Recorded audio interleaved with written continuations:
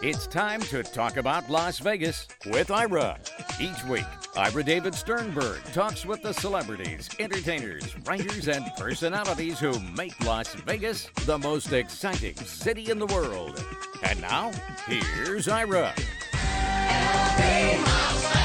Anything you want us to be, bring us your fantasy, LV. My guest is John Catsimatidis. He's the man about town whose column runs daily in the Las Vegas Review-Journal. His podcast can be found at reviewjournal.com as well. And you can follow Katz on Twitter at Johnny Katz, and that's K-A-T-S for those of you who may not know how Catsimatidis spells his name. And Katz, welcome to the show. Hey, Ira, it's good to be with you again. It's an interesting time, isn't it, for you and for all of us in Las Vegas with the coronavirus, and particularly you, because you have a daily column, and I'm intrigued by what you do now that all the entertainment venues, temporarily, of course, have shut down, and you have to really be creative in terms of approaching entertainment news. So how do you handle that? Well, yeah, it's a good question, and that was a question we had when we saw this coming too in my company, and by myself. What is this world going to be like when we don't have events and entertainment and sporting events, galas, and all the mass gatherings that we're so used to in Las Vegas?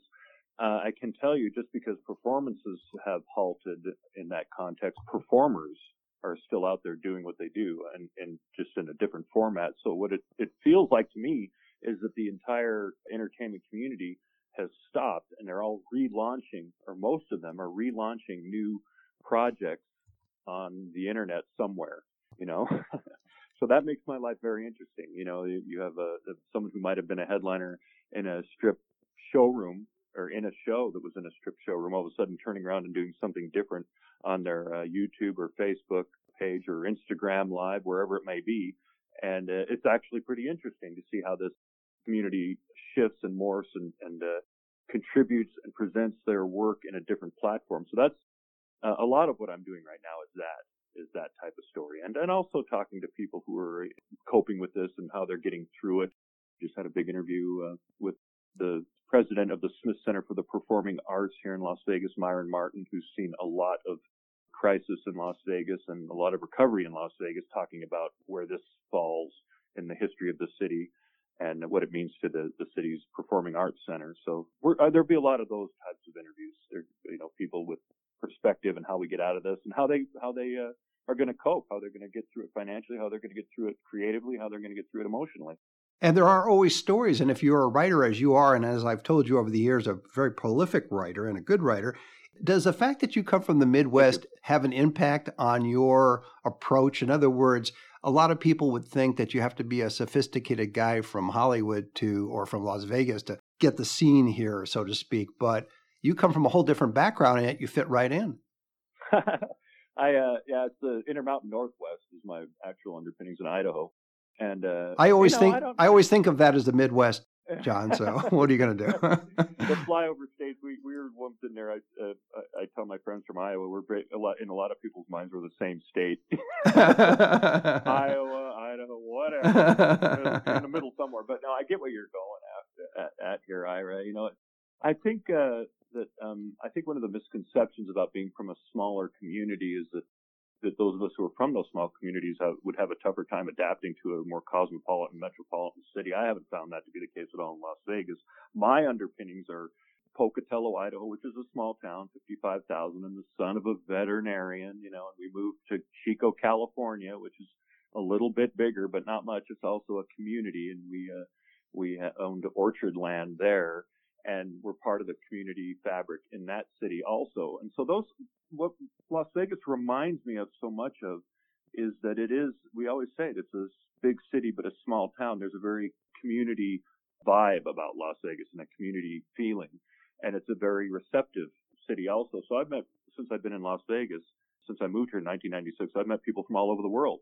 And that quality of having interpersonal skills that were formed in smaller communities has helped me in my work, because you can be introduced to somebody we have a lot of international acrobatic performers, for example, that have come in through Cirque du Soleil or Spiegelworld shows.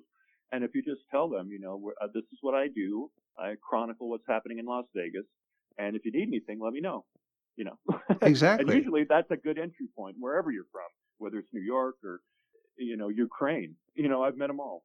And that has helped serve as a Man About Town column. It is a town. It's not Man About City. That is a description that is on purpose. And we want to make people understand that Las Vegas, how as big as the brand is and as big and powerful as our image can be, is very much has a small town atmosphere, especially in the entertainment community.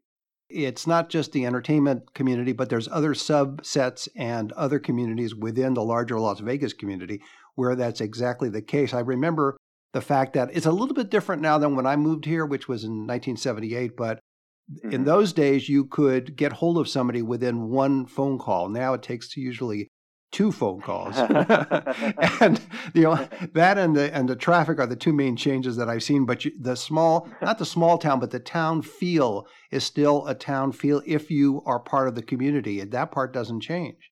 Yeah, community is the word. I think that's what I feel. And when my family comes to visit Las Vegas, it's from their respective cities now in Idaho. A lot of my family lives in Boise. They feel that. They feel that kinship. And if you could really dig into the depth of someone's bio, a lot of us come from places that are smaller. I was just writing about Jewel recently in her town in Homer, Alaska.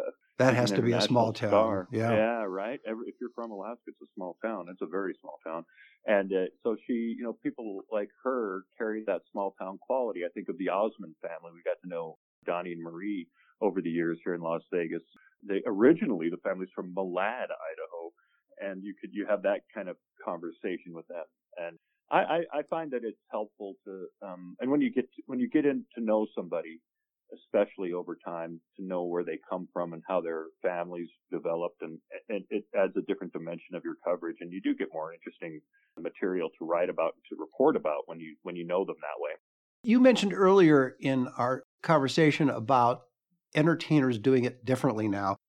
So, for example, a headliner on the Strip can now be on YouTube from their living room. So now you get a chance to see the intimate side of an entertainer. But don't you think also it's the great leveler in the sense that a headliner on the Strip or someone's working downtown or off Strip, they all now are using YouTube and other social media to perform or to entertain?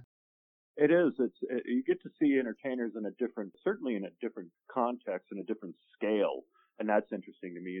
I've been watching, for example, Matt Franco, who's a headliner at Link Hotel on the Strip. He was an America's Got Talent champion about 5 years ago.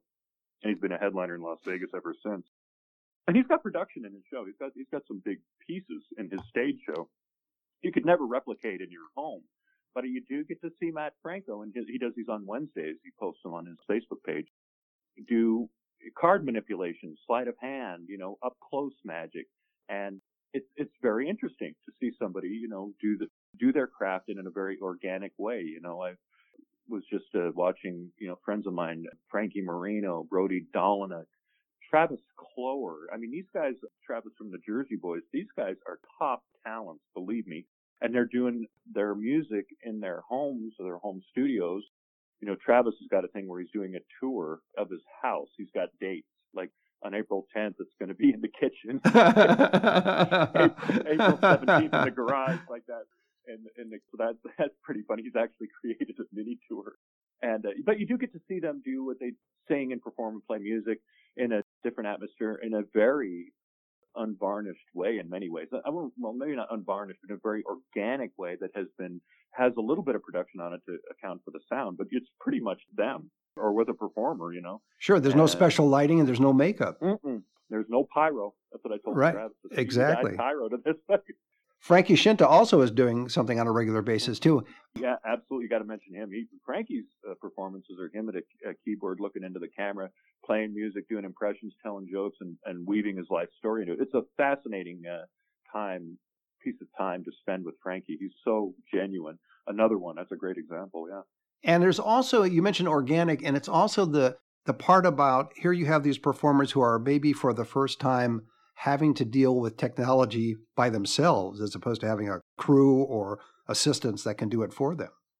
Hmm. That's another that's another quality. It's a like I've been listening to. Well, yeah, I did see, for example, Murray Sawchuk, a magician at Laugh Factory at Tropicana, who had just moved into fantasy at the Luxor, and he did a YouTube live performance. He's been doing these fairly routinely, and he's been doing them on the weekends, including on Sundays.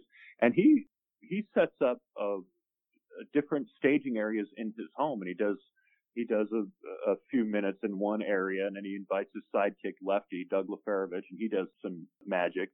And then they move to a tabletop with some felt, and they do up close magic there. And then they do a thing at the end where they show how to do some kind of entry level magic tricks. So if you're tuning in and you were interested in how to do magic, they will explain a couple, maybe 3 or 4 tricks.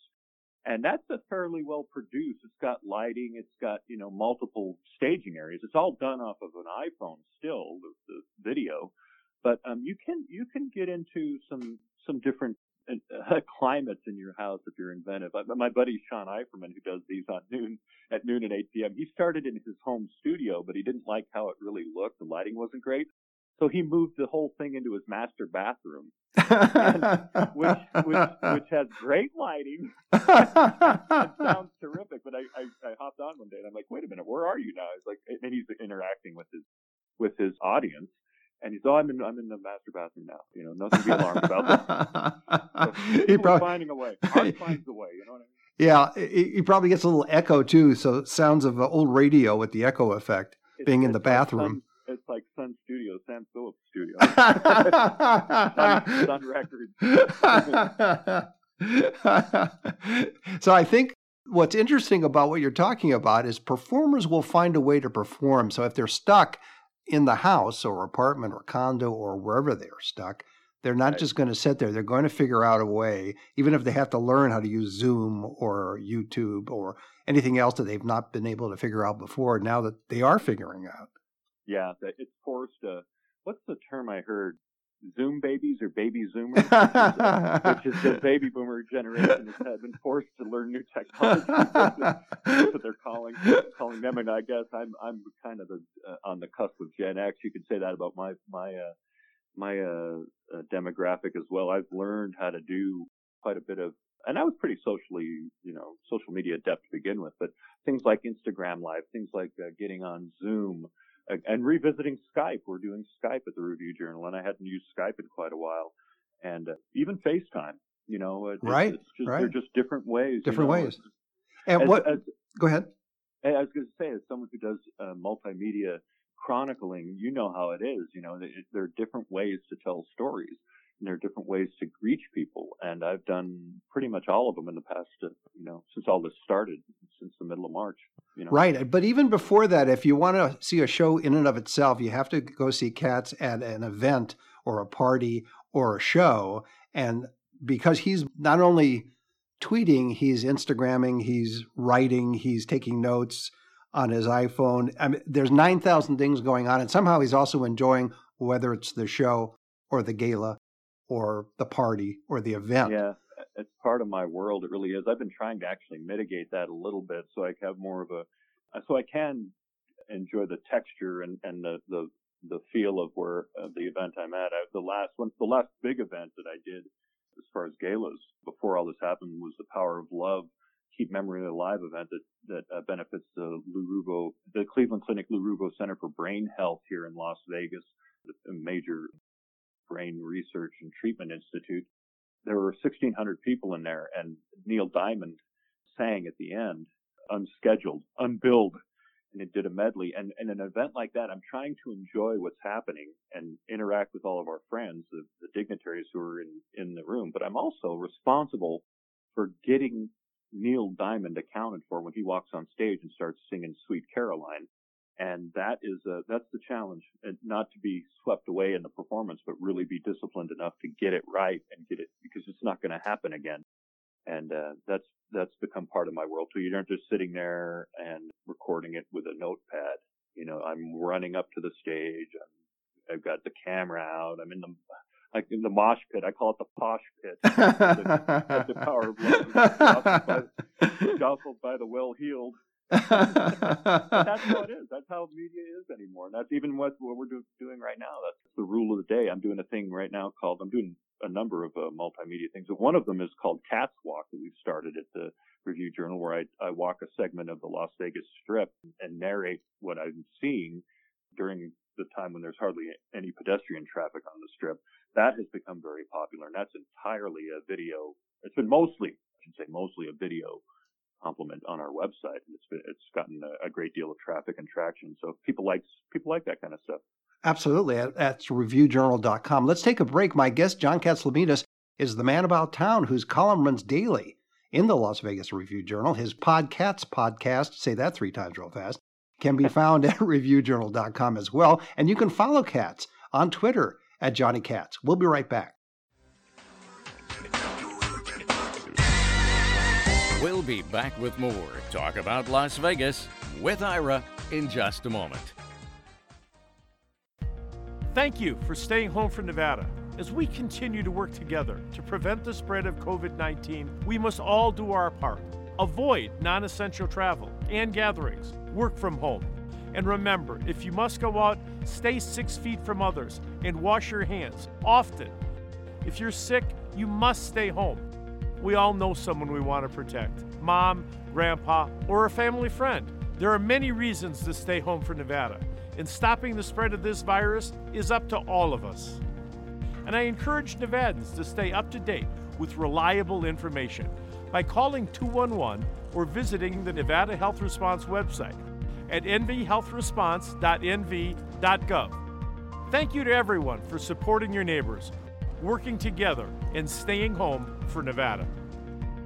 This message, funded by a grant through the Nevada Department of Health and Human Services, aired in cooperation with the Nevada Broadcasters Association and this station. Now let's get back to Talk About Las Vegas with Ira. Welcome back. I'm talking with John Catsimatidis, the man about town whose column runs daily in the Las Vegas Review Journal. His podcast can be found at reviewjournal.com, and you can follow Katz on Twitter at Johnny Katz, and that's K-A-T-S. You know, there's a few people out there that might spell it C-A-T-S, but we set them straight, I think, John. They spell it K-A-T-Z, too, and that's problematic because they think I'm the deli owner in New York.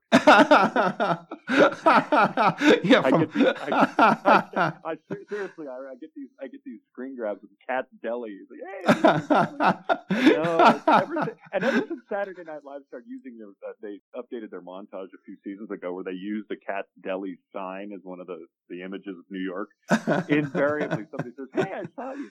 Does your family have this deli in Manhattan?" No, actually, the deli's in Idaho. Yeah, that's what I should make. The KTS, the Katz KTS deli. It's all tater tots. Everything's tater tots.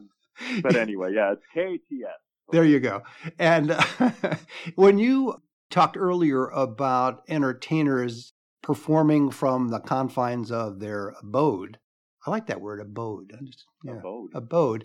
Let's turn it around. Let's turn around to Katz in the sense that even though you're doing the strip walk for the Review Journal, you are doing less out and about for obvious reasons. Mm-hmm. So how do you cope as a writer and a prolific writer and a daily columnist?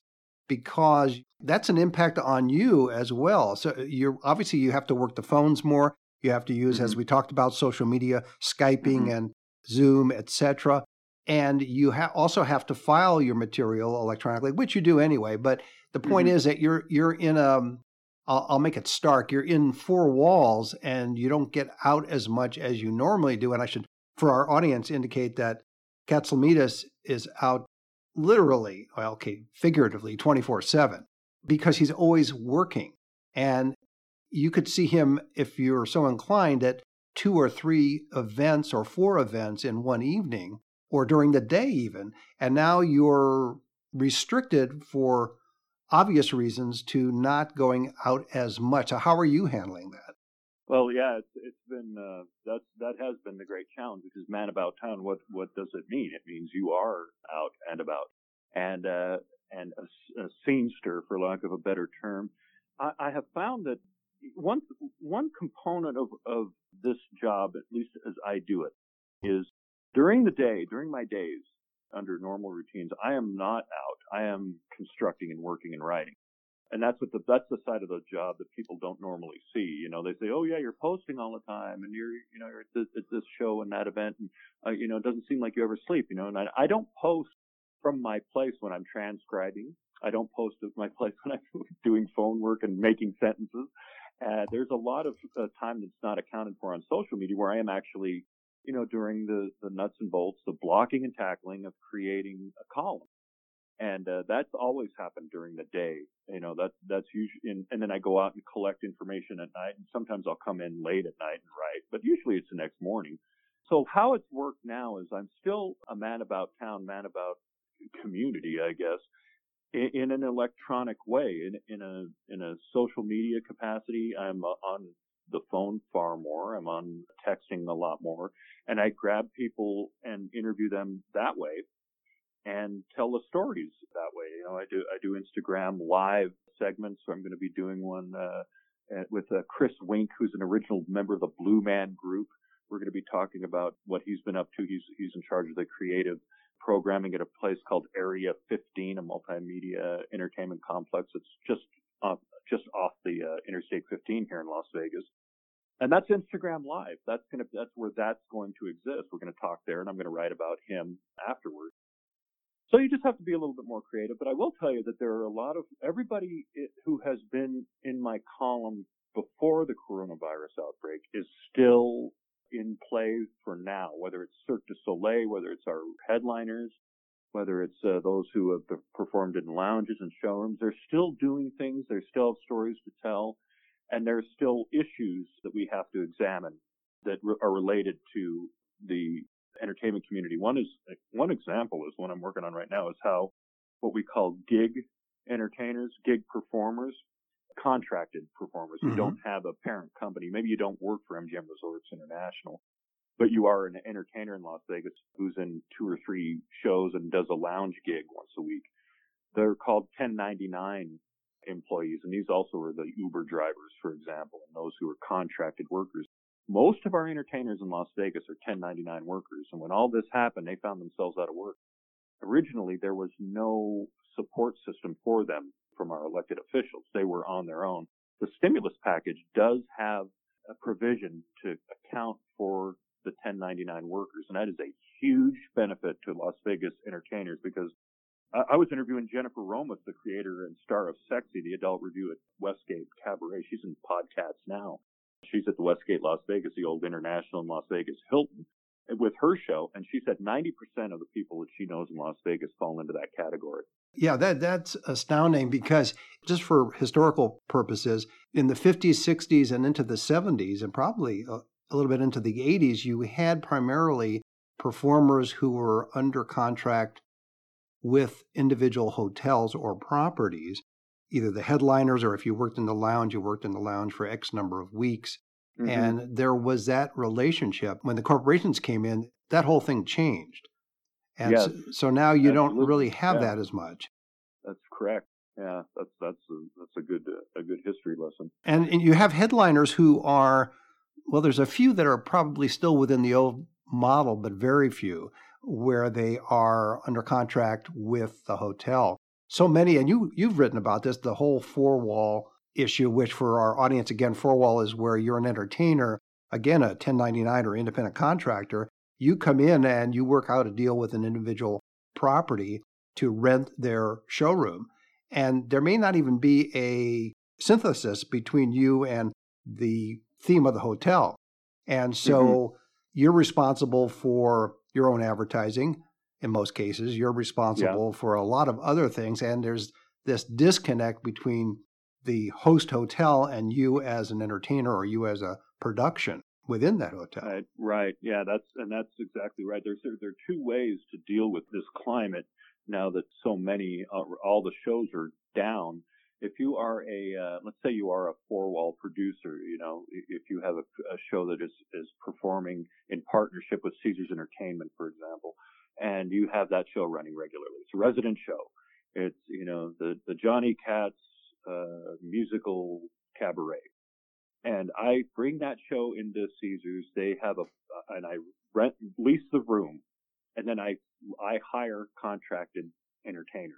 Those entertainers are going to be supported, and also myself as a small business person, as a small business owner, can apply for assistance also at the in this case at the Nevada Department of Employment website, and I can get assistance to get through this. So the stimulus package, those who wrote the provisions did understand the real world in which we live in, especially here in Las Vegas, that it's not just we have a resort company that pays all these people to do work. You know, that might have been the case generations ago, where the hotel was, gambling revenue was a river of molten gold. They just paid everybody, and as long as everybody made money at the end, it was fine. Now you have subcontracted partnerships, and when the hotel goes dark, they can't account for all of their partnerships in this way, all their vendors, all their production partners. So that's a very important thing. I'm going to be writing about this too. It's not really well known, but if you are a producer in Las Vegas and you have partnerships with multiple hotels and hotel companies, that's a very big deal. And it will help, hopefully, if this if we can get ahead of this soon enough, it will help productions, entertainers, and even the resorts themselves survive financially, because they've been sustained and they've been able to hold the cast together through this crisis. When this is all over, Katz, do you see the future of entertainment changed in the sense that do you see the same entertainers and production shows coming back? Do you see perhaps less Cirque or more individual headliners or less everything? Or how do you see the future, the near future and the far future, meaning the next couple of years on the Las Vegas Strip? Well, I think we were kind of moving in a direction before this all happened. That was that the traditional Las Vegas spectacle was being replaced by the more smaller scale, stylish, multi-entertainment experience. I'm looking at what's just opened at Bellagio called Mayfair Supper Club, which was a very kind of a throwback vintage Vegas, New York City Cotton Club kind of place, where you had a refined dining experience and a beautiful supper club, and it was interspersed with production numbers and dancing and singing from different periods. And on top of that, you were looking out toward the Lake Bellagio.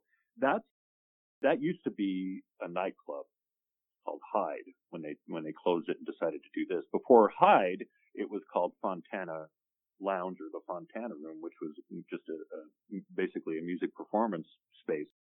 I think we're going to see, when this is all over with, a smaller scale and maybe more smaller scale performance venues, but more of them, rather than people trying to build a 1,500 seat theater and move a production show into it.